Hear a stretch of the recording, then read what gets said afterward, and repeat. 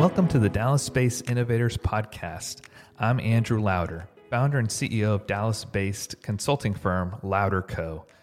There's so many great people innovating in the Dallas-Fort Worth area. This podcast aims to highlight them, the amazing things they're doing, and get behind the scenes on their approach and on them personally. At my company, Louder Co., we're the innovation specialists business leaders turn to when their organization must perform better. Artificial intelligence, business transformation, and venture building projects are usually very stressful. Not with us. We believe your business will soon begin losing without an AI strategy. We create AI strategies to accelerate operations and create revolutionary new technology products. We do that because we're tired of seeing businesses that keep letting bad operations kill their growth. Through change initiatives like creating innovation hubs, improving processes, and instilling technologies, we transform companies to perform better and grow faster. Our gift to you for listening is access to our free Intro to Artificial Intelligence guide. We hit on what is AI, where's it going, and how to get it into your business. Get that free guide at louderco.com/intro to AI. We look forward to serving you. Visit us at louderco.com for more information, insightful content, and ways to schedule our first conversation. Thank you for listening, and on to our show. All right, everybody. Welcome to the Dallas-based Innovators Show presented by Louder Co. I'm Andrew Louder. So glad to have our special guest today, Michael Lewellen, CEO of Tarski Technologies, and really one of the go-to guys in blockchain, particularly here in Dallas, but nationwide. So really excited to have him on the show. Hopefully he can describe for us what blockchain is and in ways that we can understand it. Welcome to the show, Michael. Thanks for having me, Andrew. It's a pleasure.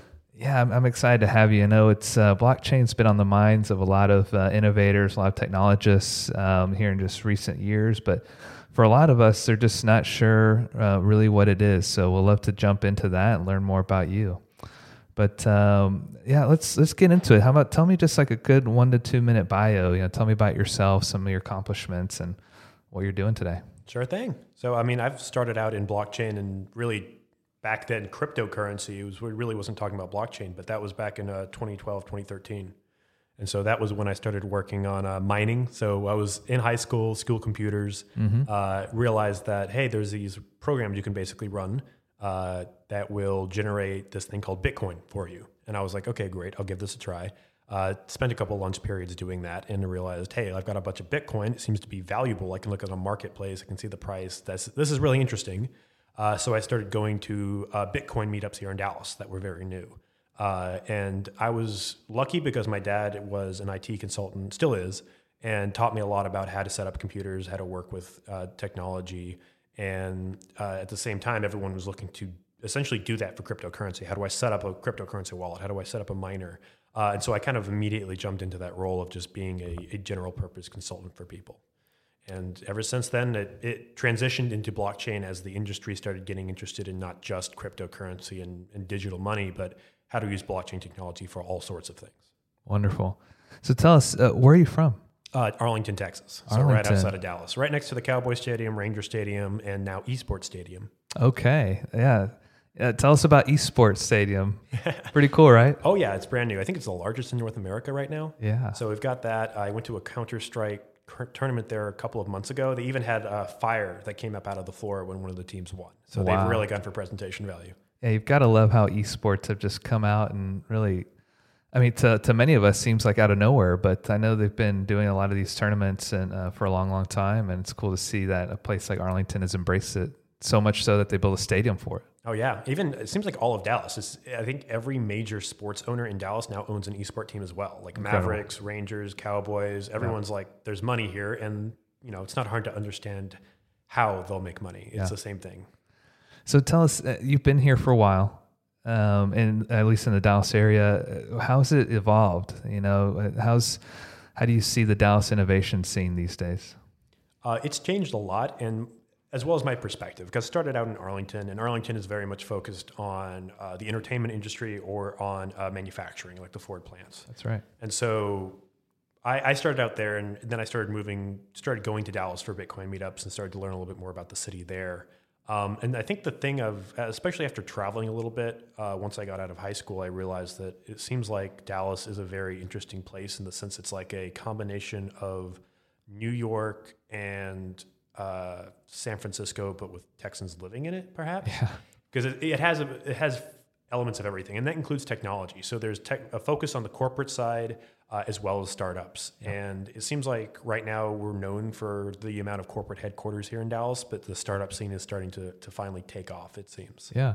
It's interesting you brought up New York. I think we don't get enough credit for what a melting pot we've become. Oh, yeah. No, I've met, like before I even went to college, I met all sorts of backgrounds just in Arlington, which is probably not the most diverse city, but it definitely has enough of a mix that I've touched every single culture, every major culture at least, without really leaving the DFW area. And so when I go around and travel, it's like I kind of at least have a good starting point with people that are like, people that came to America and had kids, and I grew up with their kids. And so I got kind of a secondhand account of what it's like in a lot of these other countries. Like I went to Jordan for 2 weeks because a high school friend of mine who had dual citizenship. And so I got to see the Middle East for the first time. Very cool. Okay, so let's jump into blockchain. All right. Start us off very fundamentally. What is it? How does it get applied? Just give it to us in layman's terms. It's a way that our listeners, all of us, can really understand what blockchain is. So I would say a blockchain is a very simple data store at its very core. It's a way to store data and basically allow it to be stored in a distributed manner. So everyone has access to a copy. Everyone can replicate a copy if they wish. And then anyone can validate that the copies are legitimate. And this is especially good for money, and that's where blockchain started out. It's still probably where blockchain is best, because being able to validate that I own 5 Bitcoins and you, Andrew, own 10 is very important when I then want to send my 5 Bitcoin to someone else. Let's say I send you that 5 Bitcoin and then I try to send it to someone else right after. Then knowing that you received that 5 Bitcoin before that other person receives theirs is a very important distinction. It's something you need to know for sure. It's not like, so it's not just as simple as copying data and then distributing it to everyone. You have to keep it consistent. You have to keep it valid.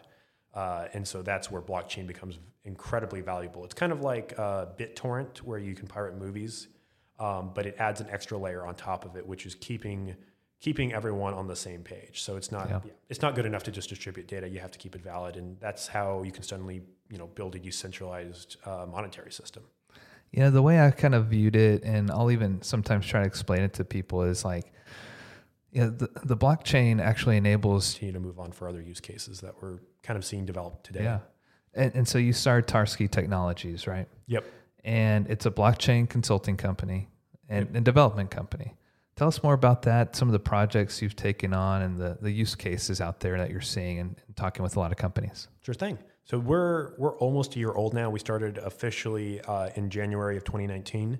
I started it with my partner, Hamza Azad. He actually had a long background at Ericsson running their blockchain technology initiatives and trying to find a lot of use cases for telecom. And he left a few years ago, and we both met each other through the Dallas blockchain ecosystem and startup scene.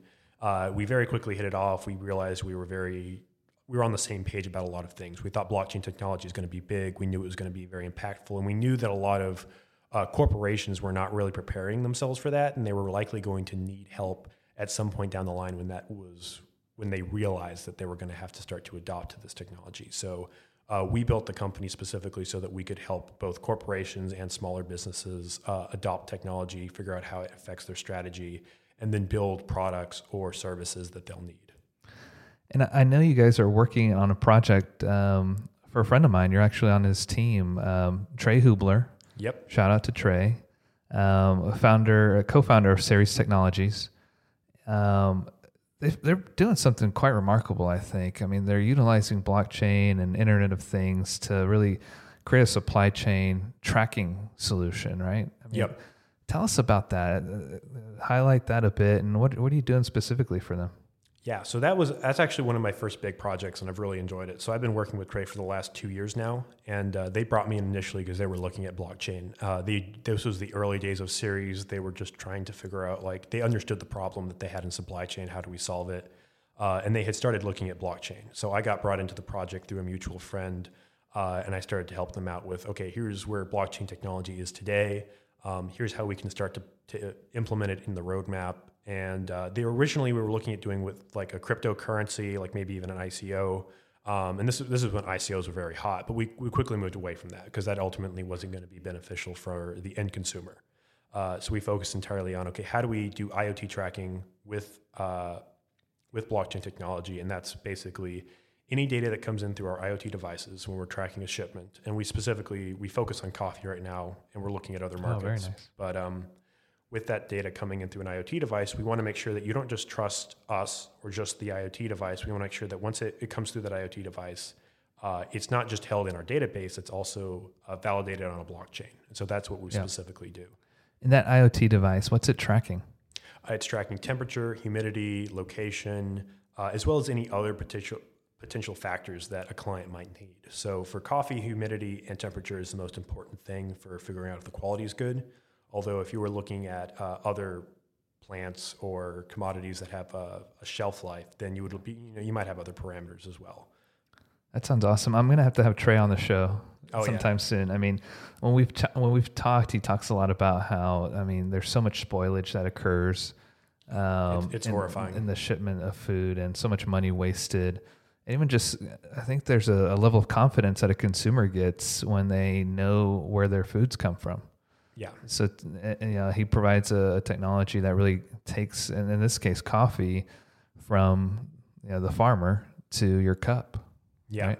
And the big thing with the coffee industry right now, especially for the specialty growers that we focus on, is quality is really difficult to guarantee when you have no control of your supply chain. Yep. Like Walmart has trouble guaranteeing quality, and they have a lot more control. Mm-hmm. And even then, like I've heard, like only 70% of that food actually like gets to the shelf and gets bought. Like the rest of it's spoilage, and that's a best case scenario. So imagine that scenario for someone who has no control of their supply chain. They're just a grower in El Salvador, and they're trying to get their product into the United States. Mm-hmm. It shows up late, it shows up spoiled, and then a roaster looks at the coffee and thinks, well, I guess the farmer shipped me bad coffee, instead of maybe it was actually the transit. So what our technology does is it helps validate that the quality of that coffee when it left the farm was good. And if there's something wrong in transit, you can also see where that specifically occurred, and you can start to control for it and say, like, maybe we shouldn't use this carrier, or maybe we shouldn't ship through this route because we can see that we're consistently getting spoilage at that specific point, instead of just knowing that somewhere in the supply chain something went wrong. Right. And the other benefit is if you get this in real time using 4G technology, you can also see, hey, this might be coming in late, or this product might already be spoiled. Let's go ahead and order some more. It's incredible. So you can really improve on turnover, and basically prevent the situation where coffee shops can't sell coffee because their coffee never came in. Got it. Okay, so Ceres is a good example of a startup you guys are working with. How about, do you take on any projects with large corporations? Oh yeah, absolutely. So we're actually working on a project through the University of Texas at Dallas right now, which is my university. I just graduated from there. All right. But Tarski Technologies offices out of the university. They have a co-working space there. And what I'm doing right now is I'm actually working with Toyota on a blockchain supply chain solution. And this is like very early in the works. It's essentially a proof of concept to see if we can validate some assumptions, but they're really looking to solve a lot of problems they have with recalls. And so we have a large development team that is currently working on the problem. They like to call it like the skunk works of Toyota. We're kind of off on the side doing our own thing, but we're specifically focused on, how can we solve a lot of supply chain issues with blockchain. That's outstanding. Sounds like a fun project. Oh yeah. So you mentioned UT Dallas. They've done so much in, I think, transforming the whole innovation entrepreneurship landscape here in Dallas. This program that they serve these large corporations through, I think it sounds like a fascinating program. Oh yeah. Can you speak more to that? Yeah, and it's not even just one program. I think it's really just the university at its core that does that, and the way they work with corporations. Because its history is actually that it got started by Texas Instruments, and they specifically wanted. And an MIT of the West is what they were looking for. They wanted a research-focused university here in their backyard that they could work with on solving a lot of technical challenges that they had, and as well as recruit new staff out of it. So the University of Texas at Dallas has always worked really closely with local corporations, and there's several programs that they work with. Ceres was actually a part of one of them, cool. The UT Design Project. So I actually did, even though I've been working on Ceres for 2 years, when I was about to graduate, they had a program where for $10,000, you can actually sponsor a project with the university for students to work on for a whole semester for their university capstone. So I actually got Ceres to sponsor my university capstone. So I just continued to work on the same startup I was working on before, but as part of my, essentially as graduation. So that's a great program. But for what Toyota is doing, that's actually a case where we're working with the financial engineering department, and they're sponsoring that project through the Institute for Innovation and Entrepreneurship. So there's a lot of moving pieces in that particular project. So it's a lot bigger with Toyota involved, but they do the same thing. They're already talking to JP Morgan and a few others to see what can we continue to work on for blockchain. I don't think enough people really realize how great of a program, how great of a school UT Dallas is.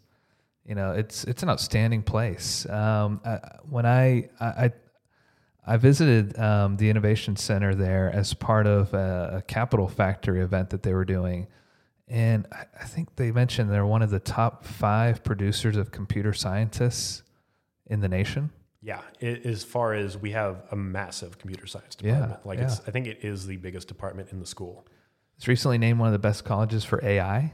Yeah, we've got and it's because they have a massive focus on the research right now. Yeah. And the UTD actually started out as a graduate school, and they added undergrad programs in the 80s and 90s. And so their graduate programs are even more mature because they've just hit 50. So they've had 50 years to grow that program, get a lot of very good faculty working on the research side. I've gotten to work with a couple of them.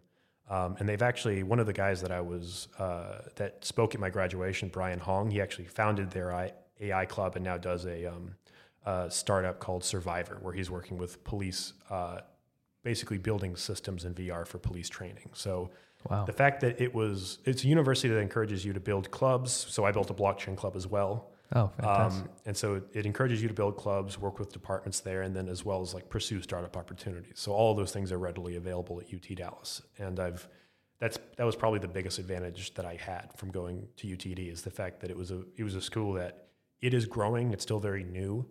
So it gives its students a lot of room to grow as well and to help build part of that ecosystem.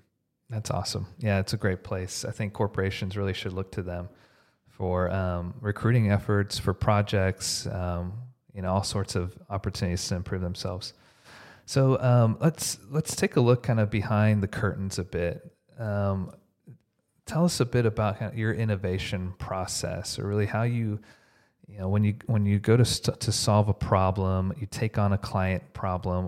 What are the steps you take to resolving that? Gotcha. So usually, if my client is really coming in with the idea of that blockchain can solve their problem, my first goal is to test that assumption and really see: are you trying to solve a blockchain problem, or you're just trying to solve a problem with blockchain?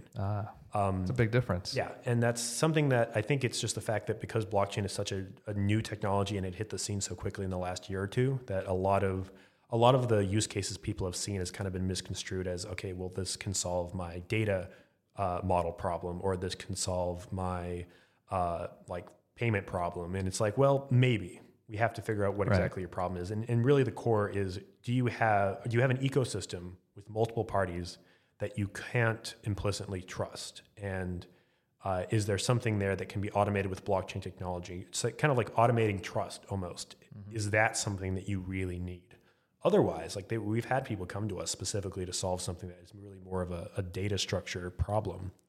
And we've actually had to just say, no, actually blockchain's not going to, it can work in here, but you're really just doing overkill. You can just do this with normal, get some people that understand data analytics, or maybe you just need to rebuild your database, something like that. There's a lot of problems that have come through that are really not blockchain specific. So that's the first stage. And then if it is a blockchain problem, if there's a problem to solve there with blockchain, then it is, okay, what kind of blockchain? And the big difference there is typically, is it a public blockchain or is it a private/permissioned blockchain? And those are very very different engineering efforts. Public blockchains are like Bitcoin, as well as Ethereum, where they are public. Anyone can run a node, anyone can access it. It's very similar to the internet. In a permission blockchain, it's more like an intranet. It's something that has a lot more administrative control, definitely something that a corporation might be more amenable to, where the data access is more controlled, there's more privacy, and it's more scalable. You can do a lot more transactions per second. You can process a little bit more data, just because it's not so spread out. With the blockchain system, everyone who's running a node has to maintain data, has to process, has to be part of consensus, has to help come to agreement on everything that's being put through that system. In a public ecosystem, it can be very costly. You get a high degree of trust. It's like, for money, it's great because you know for sure that a Bitcoin transaction will never be rolled back once it's been confirmed. But for something like tracking a supply chain, that's not always something that is entirely necessary. You might want to go with something a little bit slimmer, like a permissioned blockchain. Yeah. And it's unalterable, right? Yeah. I mean, once it's stored in the blockchain, nobody can go in there and change anything. You can't change that record. Yeah. And I'll give a caveat to that, which is a computer scientist would want me to say it's highly improbable that will ever be changed, but practically it's impossible. And the reason for that is with Bitcoin, you actually have these miners, these proof of work miners, putting massive amounts of computation into adding every block. And it's kind of like just an entry fee or a participation fee. And it's ultimately something that says, like, these miners are putting enough value into the system to incentivize themselves to protect it. So if a miner wanted to cheat, then they would have to undermine the value that they've already generated by being a miner. Like, a miner is earning Bitcoin by running their node. And if they tried to cheat on Bitcoin, there's two outcomes. They would either basically, they would fail and they would lose all of the value that they've tried to generate, or they'd succeed and the value that they are stealing, essentially the Bitcoin they're stealing, is now undermined because everyone can immediately see that there's been a hack and the value of Bitcoin goes down. So it's a system where no one's incentivized to cheat because it's going to be a lose-lose scenario. And that's really why blockchain is valuable. And a lot of people have thought that it's because they've created a unique way to use cryptography, or they have solved what is called the Byzantine generals problem. It's really none of that. It's the fact that Bitcoin has created a way for people to be incentivized to never act against the interests of the whole network. And that's where blockchain has become very valuable. And that's true for either a public ecosystem or a permissioned ecosystem. The difference is just how you're going to create those incentives. So where do you think we'll be in 10 years with blockchain? Man, it's going to be wild, because I can't, like, if you had asked me 2 years ago, I wouldn't have actually thought we were this far along. 3 years ago, I might have thought we would have already been further along, but I was quickly hit with, after working in the industry a little bit longer, you get hit with the fact that, this technology will take a little time to mature, a little time to grow. But yeah, ever since big corporations like IBM and a lot of the big consulting groups started to realize, like, blockchain technology was big. Like, now we have the Federal Reserve and the IMF and even Facebook talking about the technology and putting real resources into understanding it and building it. So I don't know where we're going to be, but I think it's going to become a very core part of the internet, in the sense that there are applications we use on the internet that use blockchain. We might not even know it, in the same way that people don't know all the protocols behind email, but they use email as a daily driver. They don't know how to live without it. And I think blockchain is going to be in a similar situation, where it's become a core part of our infrastructure. How long does it take to get blockchain integrated into a company situation? So it's definitely a big question on what they're doing. Right, it's pretty open-ended. But it can be simple, it can be hard. I would say the simple way is that if they're looking for a way to create an immutable data trail, if they want to make sure the data that they have in their system is immutable, and so they want to provide a guarantee to someone outside of their system that they have not been modifying data after the fact. So a good example would be, once they publish their quarterly earnings, they don't want to all the accounting they did leading up to that quarterly report, they want to say, like, all these books are valid and we're not going to change them after the fact. In that case, they can create an immutable hash of all of their data, a unique hash, where if you change the data even just a little bit, that hash is going to be radically different. You can take that hash, put it on a blockchain, store it there. So you don't have to store all of your data, just a very simple hash. Then that hash can be a unique identifier. So when a regulator, for example, goes back through your books, they can compare your books against that hash and say, I see you haven't modified your books after the fact. So for example, if you get a tax audit, it's a way to prove to the IRS you're not committing fraud. And it's something that they can use to get further validity. But it can apply to all sorts of scenarios. It can apply to, for example, a company being acquired and having their books checked by the M&A. There's a lot of scenarios that it can apply to. Got it. So let's switch gears a bit.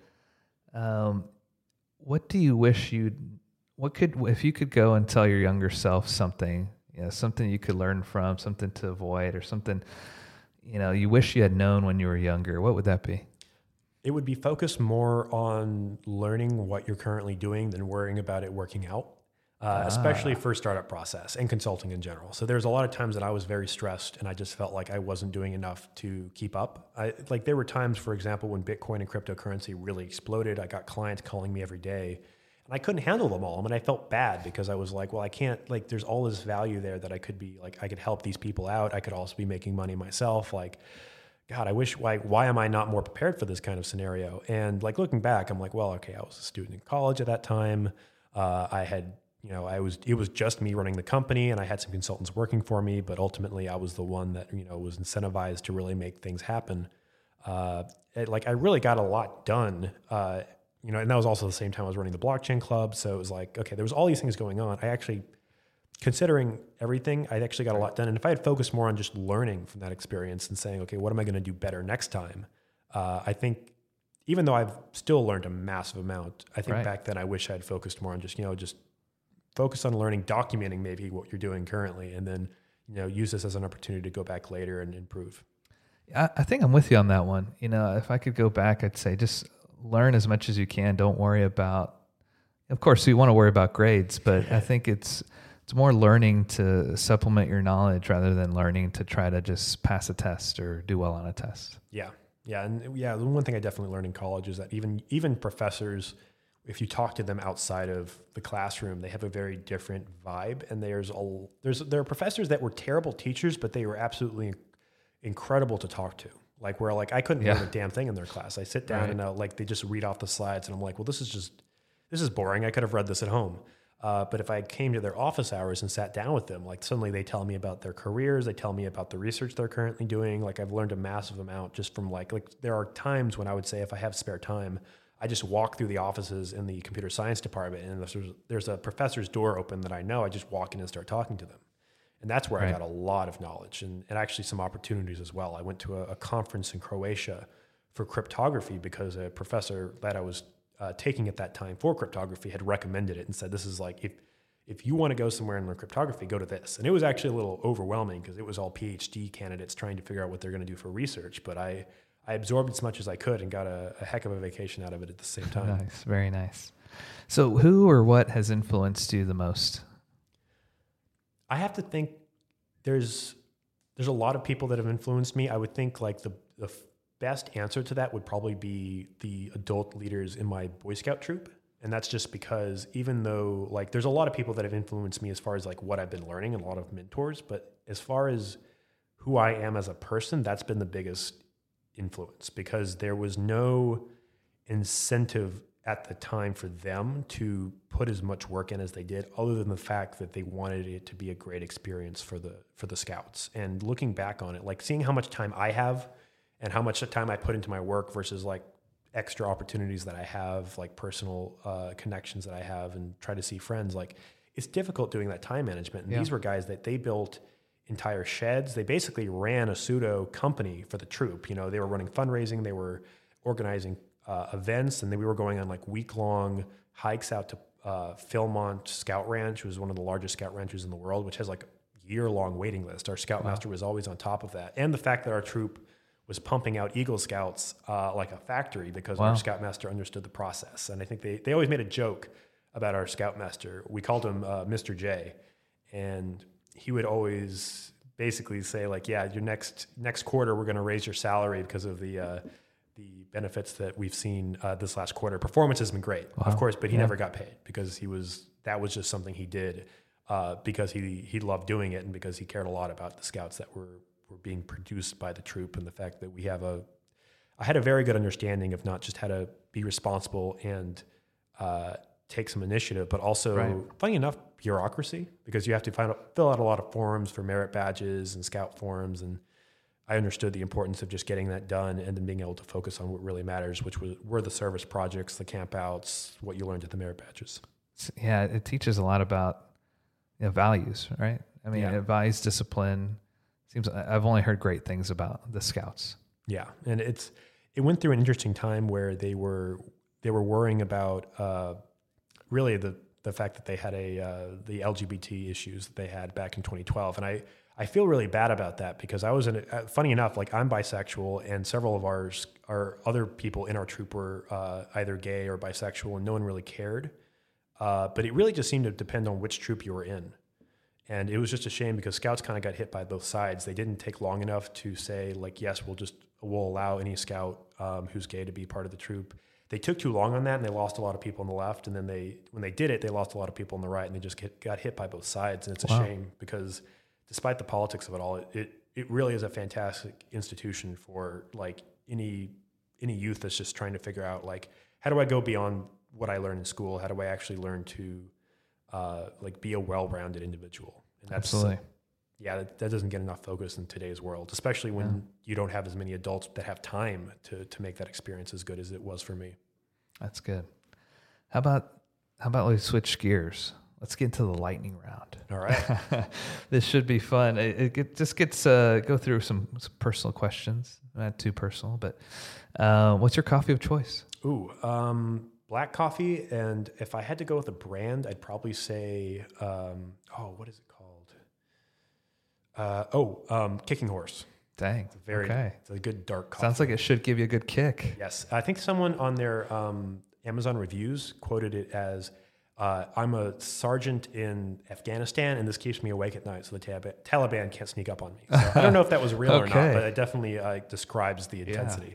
Or how about any coffee that was tracked with Ceres Technologies? Oh, yeah. There's a lot of good coffee I've had because of that. I mean, at some point I was paid in coffee. Nice. What's your adult drink of choice?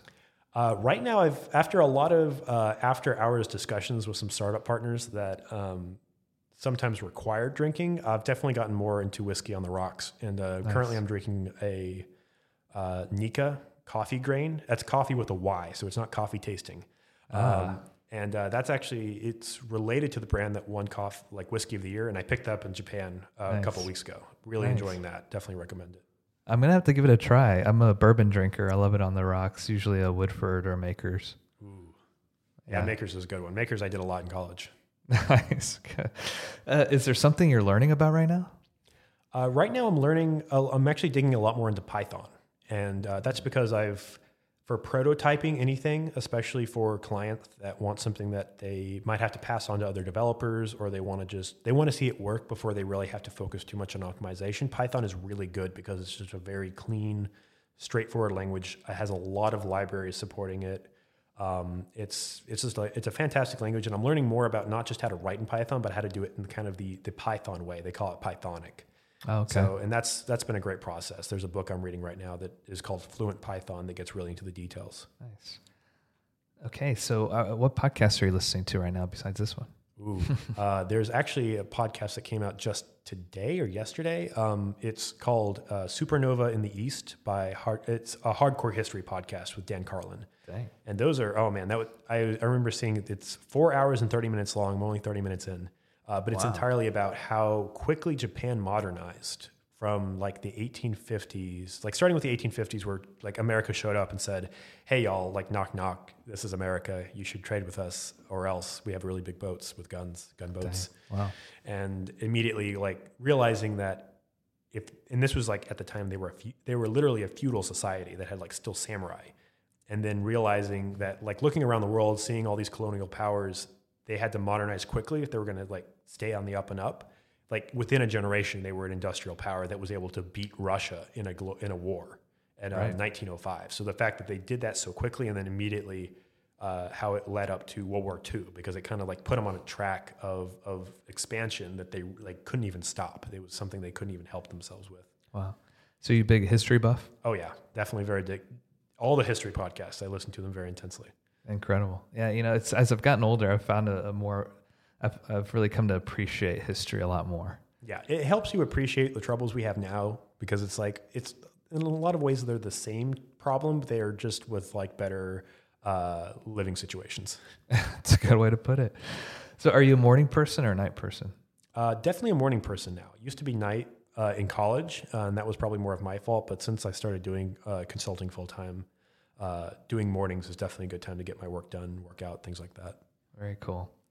And what about routines you set for yourself? You mentioned the morning and the workouts and all that. What else have you set for yourself? Separating like either coding or architecture that I'm doing for a client versus like the actual client meeting, because there was something where it was like you're trying to just, sometimes if you're either on the road or you're just, there's a lot of different projects you're working on at that time, you just kind of fill in time where you can. And I feel like I actually worked less productively that way. And I've recently realized where, like, for example, in the morning, I'll focus on the coding or writing up architecture or like some, brain intensive activity. And then usually after lunch in the evening or in the afternoon and evenings, then I like answer emails, I actually have client meetings. And I've typically found that's better. If I start out really strong, get like the really cognitively intense things out of the way first, and then move into just, talking to people, working through some projects, doing communication essentially, and then into the evening where you kind of just trail off. Got it. What are you looking forward to the most each weekend? There's usually something different I'm doing every Saturday, on top of just kind of being a little bit lazy if I can be. And then on Sundays, I usually like going to a coffee shop and reading a book. Communion Coffee in Richardson is currently my favorite. I've actually, that factored into the house I moved into recently because it was just down the road. And if you're ever in Richardson, that is currently my favorite coffee shop in Dallas. That says a lot about a coffee shop. Oh yeah, they actually refactored it out of a mechanic shop, and then they added on a lot. They actually added on a new coffee shop branch. I recently saw there's a distillery moving in next door, so it's just and they have a co-working space, so they have a lot of interesting amenities all in one. Check it out. Very cool. All right, so you survived the lightning round. Sweet. So tell us, how would a customer or client get started with you? How should they reach out to you? The easiest way to reach out is either on LinkedIn. If you look me up, Michael Lewellen, it's easy to find me. I'll have blockchain in the tagline. And then you can go to my website, tarski.tech, TARSKI.tech, TECH. And we have a contact me form there. You can read a little bit about us and our projects, and then reach out to us through the email there. Wonderful. Well, Michael, thank you so much for being a guest on our show. Thank you all for listening to the Dallas Space Innovators podcast by Louder Co. I'm Andrew Louder, signing out. That's our show for today. We hope you took away something valuable. Be sure to visit Louder Co. at louderco.com for more. Thank you again, and stay tuned for more from Dallas-based innovators.